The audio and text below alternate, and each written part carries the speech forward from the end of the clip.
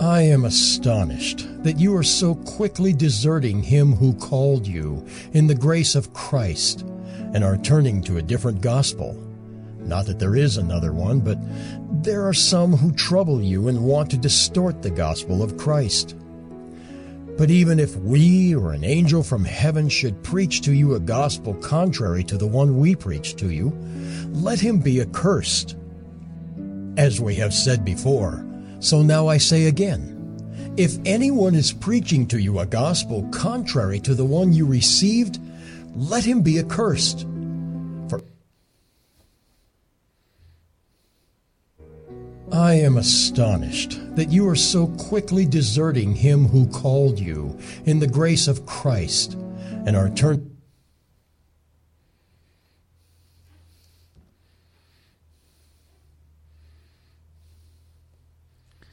All right, let me pick up what was read for us.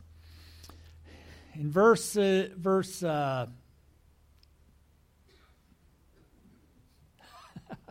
can tell what verse it is on my, verse 10. For am I now seeking the approval of man or of God? Or am I trying to please man? If I were still trying to please man, I would not be a servant of Christ.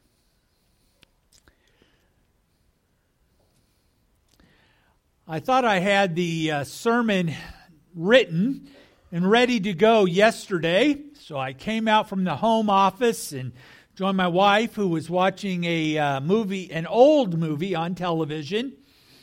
How many of you enjoy Steel Magnolias? All the ladies in the room. And as she was watching that film on the television, the Dolly Parton character says, God don't care what church you go to as long as you go. And I thought, not all churches are equal.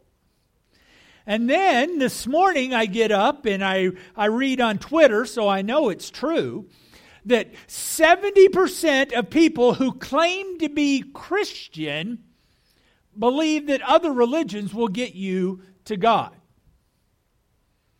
And so I realize that separate is not always equal. We recently celebrated the MLK holiday, and many of you are intimately familiar with Brown versus Board of Education, where it was proposed that we can have separate schools and they will be equal.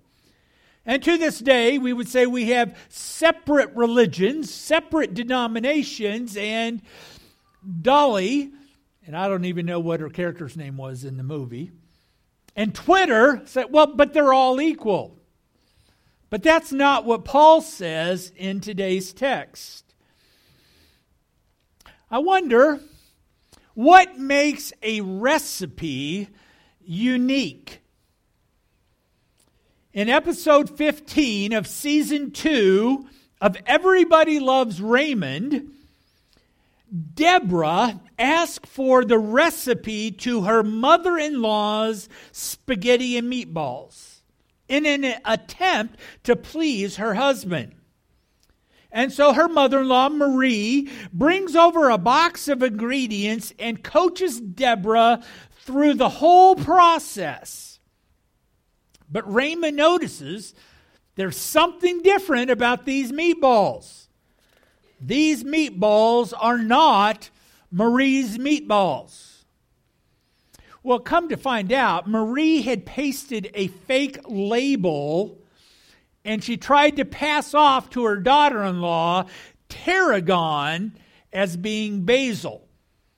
One little substitute. And Deborah's meatballs were not the same as Marie's meatballs.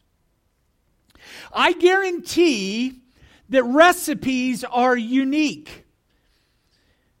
And if you ever receive a recipe from my wife, except for her pecan pie or peanut brittle, which are out of this world, it will be a nuts optional recipe.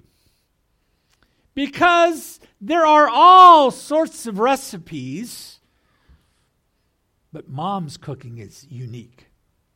And Paul is saying to us today, there are lots of religions, there are lots of false gospels, but the gospel that comes from God is unique. In today's text, we actually find that there was a group of false teachers who had messed with the Apostle Paul's recipe. And the product that was now being produced was not equal to the original product. Just as Deborah found out that the false ingredient did not produce a product pleasing to her husband, Paul says that a false gospel does not please God. And my friend, pleasing God is a matter of eternal life and eternal death.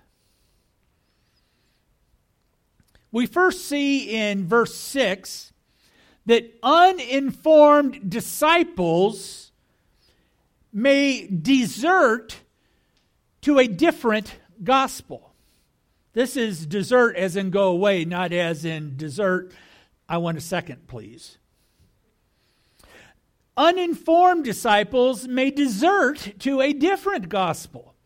Last week, I listed for you 5 gospels that some claim belong to the Christian church. Perhaps some of the 70% I read about on Twitter this morning. They believe that the Christian message is one of comfort, convenience, currency, control, or culture. And this week in the text in front of us, Paul clarifies that false gospels have consequences. Consequences for the listener, consequences for the speaker, and consequences for God himself. Because the desertion from the true gospel can actually happen quite quickly. Sometimes it is a slow fade, and other times it happens abruptly. Paul seems to be aghast that so quickly they had left his recipe and embraced another. You know, brownies or banana bread with nuts may not be your preference, but they are not Ann's brownies or banana bread. And meatballs with tarragon may be good, but they were not Marie's meatballs. And a gospel of grace plus works is not the true gospel described in the first 5 verses of this chapter. There may be many, many reasons to move toward another gospel, but the movement toward another gospel takes you away from the true gospel that was willed by God and accomplished by Christ. We live in an era where spiritual frequently gets confused with Christian. And inclusive spirituality, or this is just one of many gospels, is not what Christ's death grants to sinners who repent. We cannot add to the gospel, or it becomes a different gospel, and we must not desert to a different gospel. As I thought about recipes, I began to ask myself, when is a pizza no longer a pizza? What is the item that some people put on pizza that no longer makes it an acceptable pie? Pineapple? Salty fish? In New York, they call a big flat triangles pizza. In Chicago, pizza is 1 to 2 inches thick with the sauce on top and melted cheese that spreads all over your plate when it is served. When is a pizza no longer a pizza? My friends, ketchup on a cracker is not pizza. No matter what the Lunchable people want you to believe. For a season, my sister sold Pampered Chef products. And one of the items was demonstrated by preparing a fruit pizza. Now, don't get me wrong. I love sugar cookie dough, covered in sweetened cream cheese, covered by sliced fruit. But that ain't pizza. And just because someone calls it something does not mean that's what it is. Paul says that the Galatians had quickly embraced something that is not the true gospel. How can believers desert to a different gospel so quickly?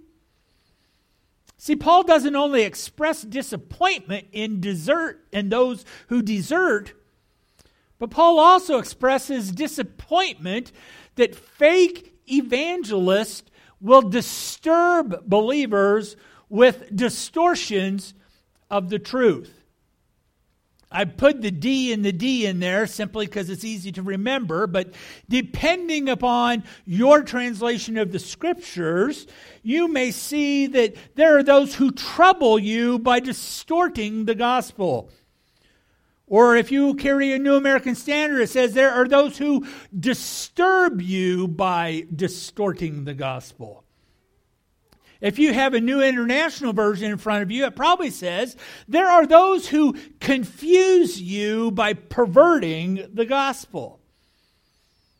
I know a few of you carry the New Living Translations, which says there are people who have fooled you by deliberately twisting the gospel.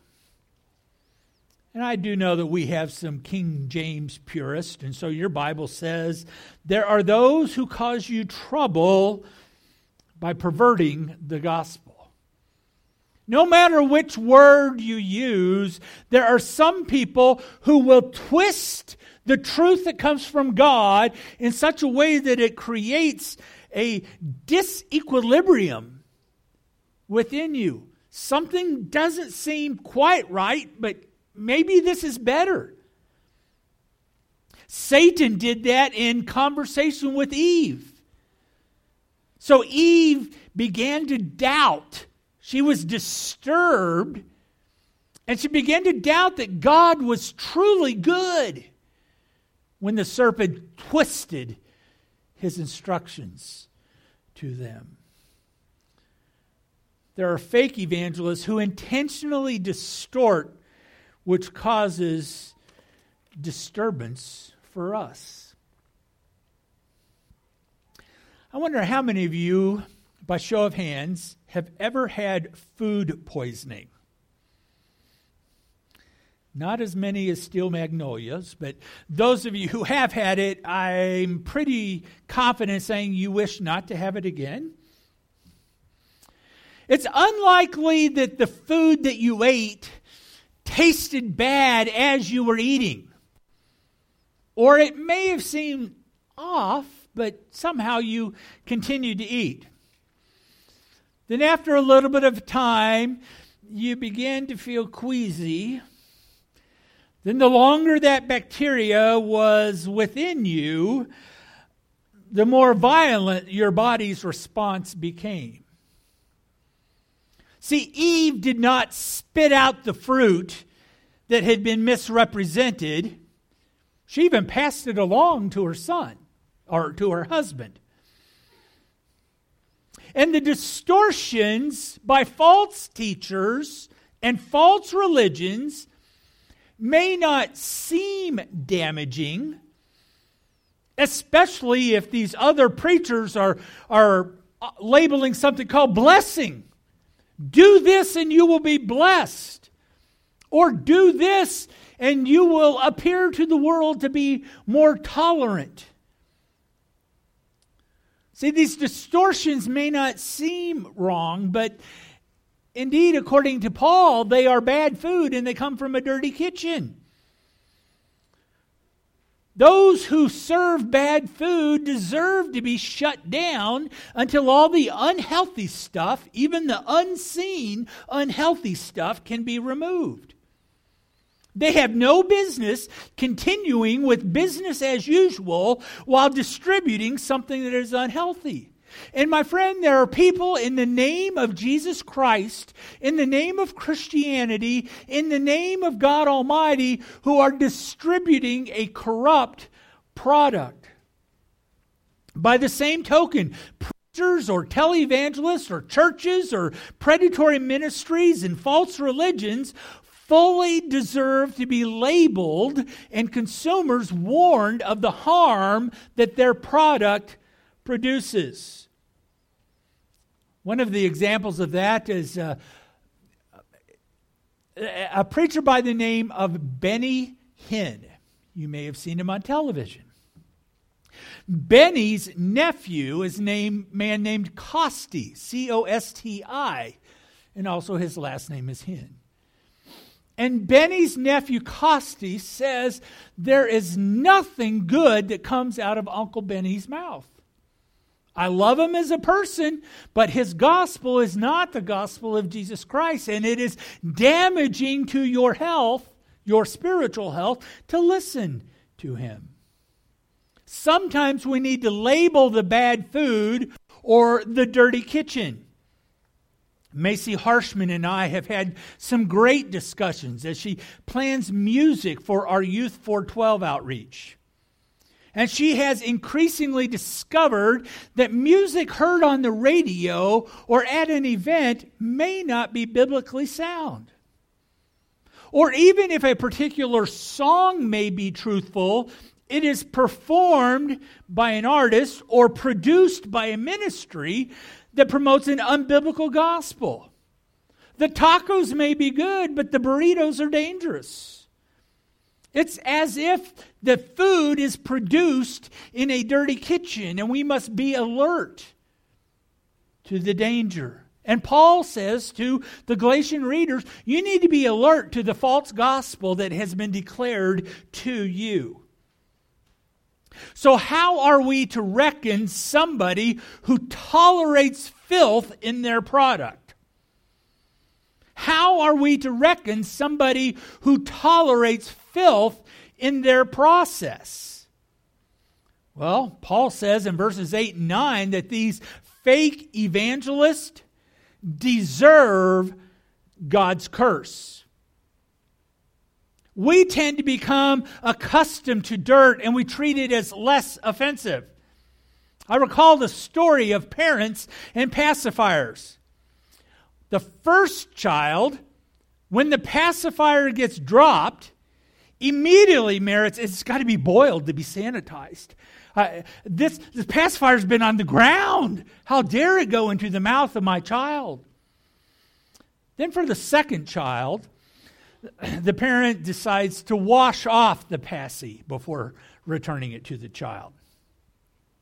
The third child, he's lucky if dad wipes it off or mom blows the loose dirt off of the passy before giving it back.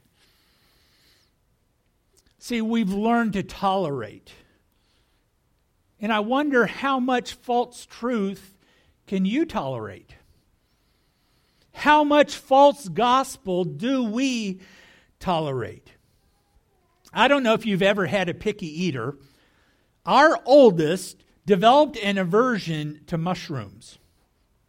And over time, it became common practice just to tell her to, just pick them out or eat around them. And to this day, she'll have a pile of mushrooms on the corner of her plate if we go to a place that cooked with mushrooms. But in her mind, mushrooms are accursed. And the whole dish must be discarded if a mushroom has touched it. Which takes me to the subject of bacon. If you are eating at home and a piece of bacon falls off your cheeseburger and falls onto your plate, you probably wouldn't think twice about reclaiming that beautiful piece of smoked goodness.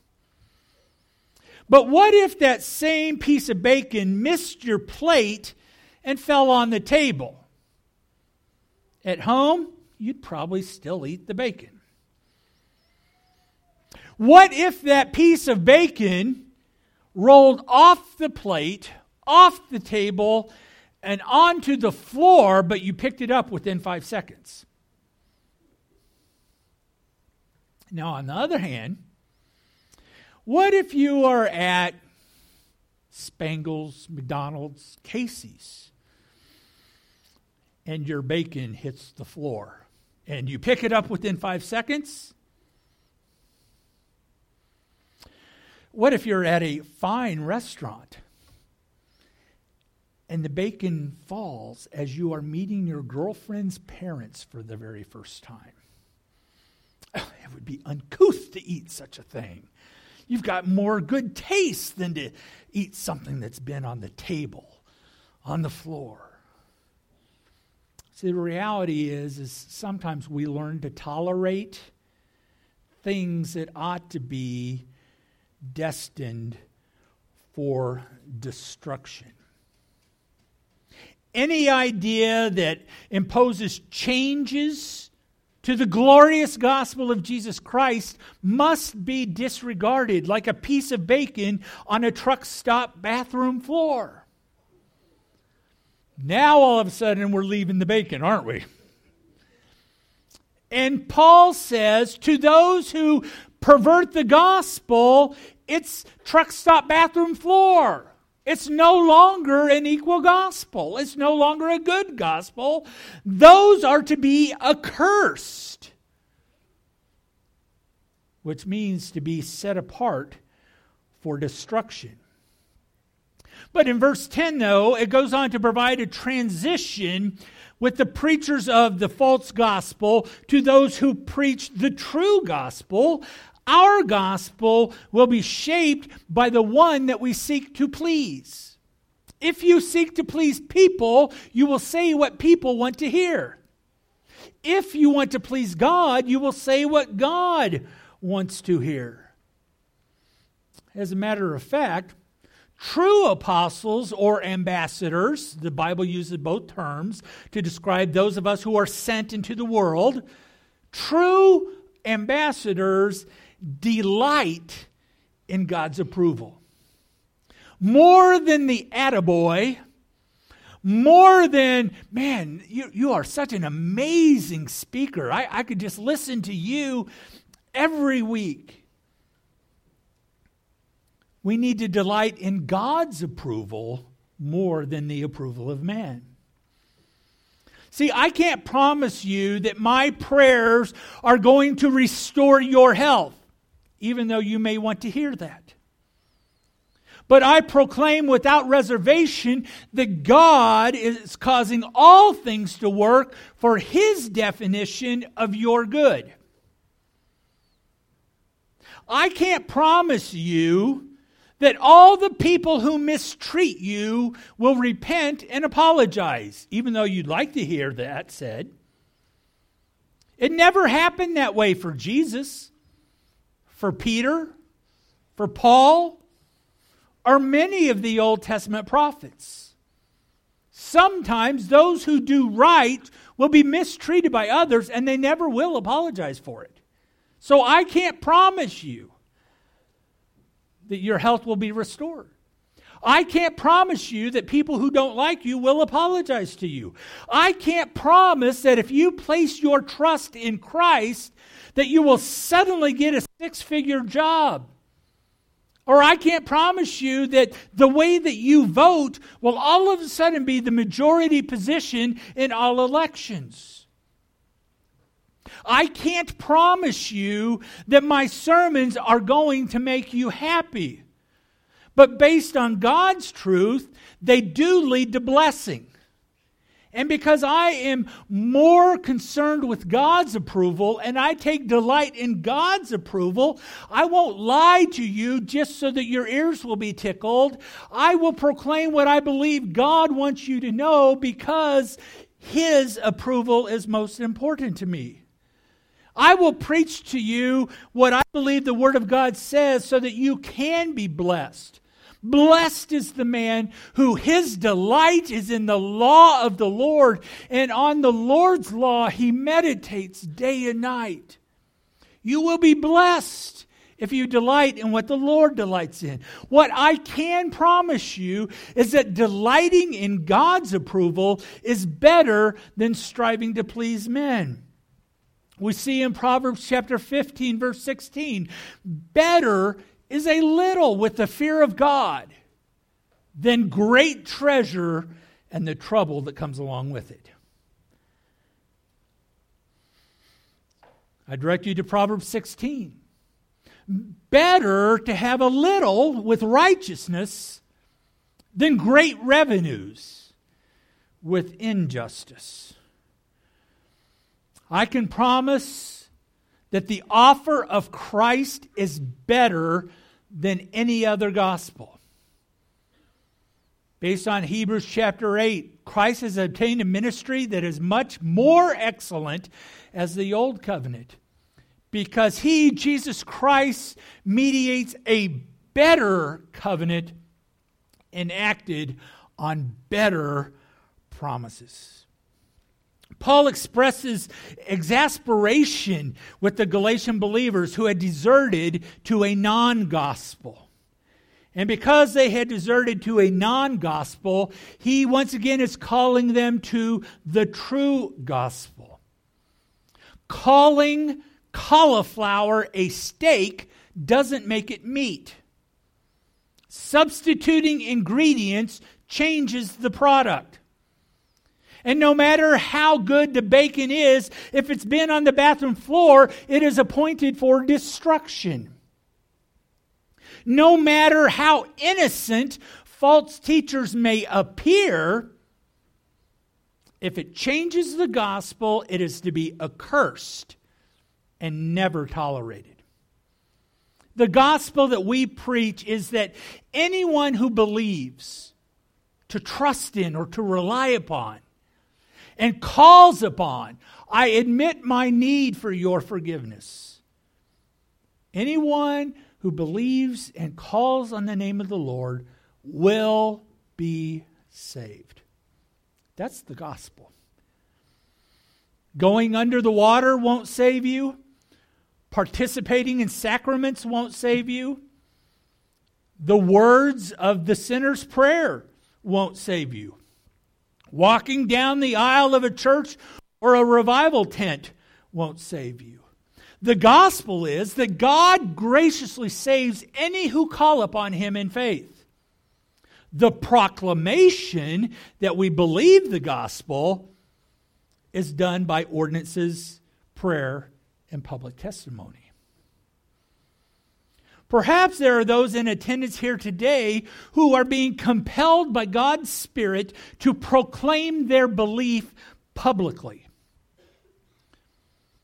You are hearing the Spirit of God tell you to respond by telling this assembled body that you have accepted the gospel.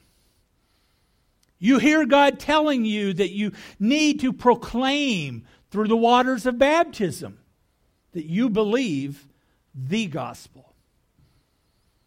Or you simply need to come to the altar in public declaration and pray silently for forgiveness of tolerating other gospels.